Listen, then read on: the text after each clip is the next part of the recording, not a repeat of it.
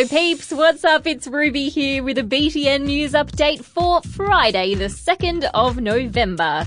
First up, imagine leaving your home with only what you can carry and then walking thousands of kilometres in search of a better life.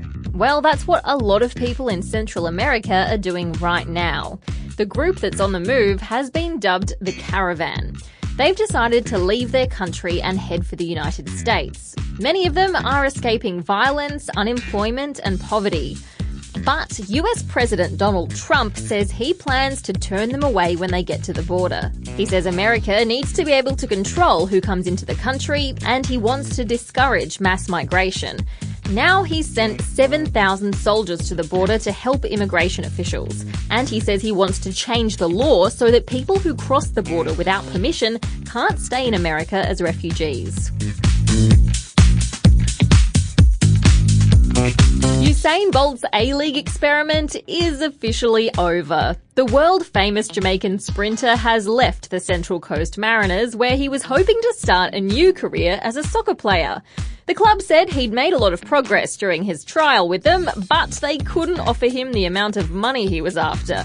There's no bad blood though. Bolt thanked the Mariners and their fans for making him feel welcome during his time down under. The Royal Mint is encouraging us to take a closer look at our $1 coins. To celebrate the 35th anniversary of the coin coming out, the Mint started a competition. It's released a series of special dollar coins marked with a 35 and a letter, either A, U, or S. If you manage to collect all three, you could win a trip to the Mint. To take part in the dollar hunt, you have to register online and then get collecting. And finally, landing a major gig with your band when you're still a teenager is pretty exciting stuff. And thrash metal trio Alien Weaponry must have been pretty stoked when they were invited to travel from their home in New Zealand over to the US to open for the much bigger industrial metal band Industry in an upcoming tour. Except there's one problem. In one of their stops, Salt Lake City, the venue serves alcohol, and that means only people aged 21 and over are allowed in.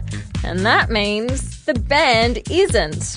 You'd think they might be able to, bend the rules a little bit for the performers, but unfortunately, no such luck. Despite that, I think it's safe to say the band is going to have a pretty great time playing everywhere else. And that's all the news I've got for you guys today, but I'll be back with more next week. Have an awesome weekend. See you later.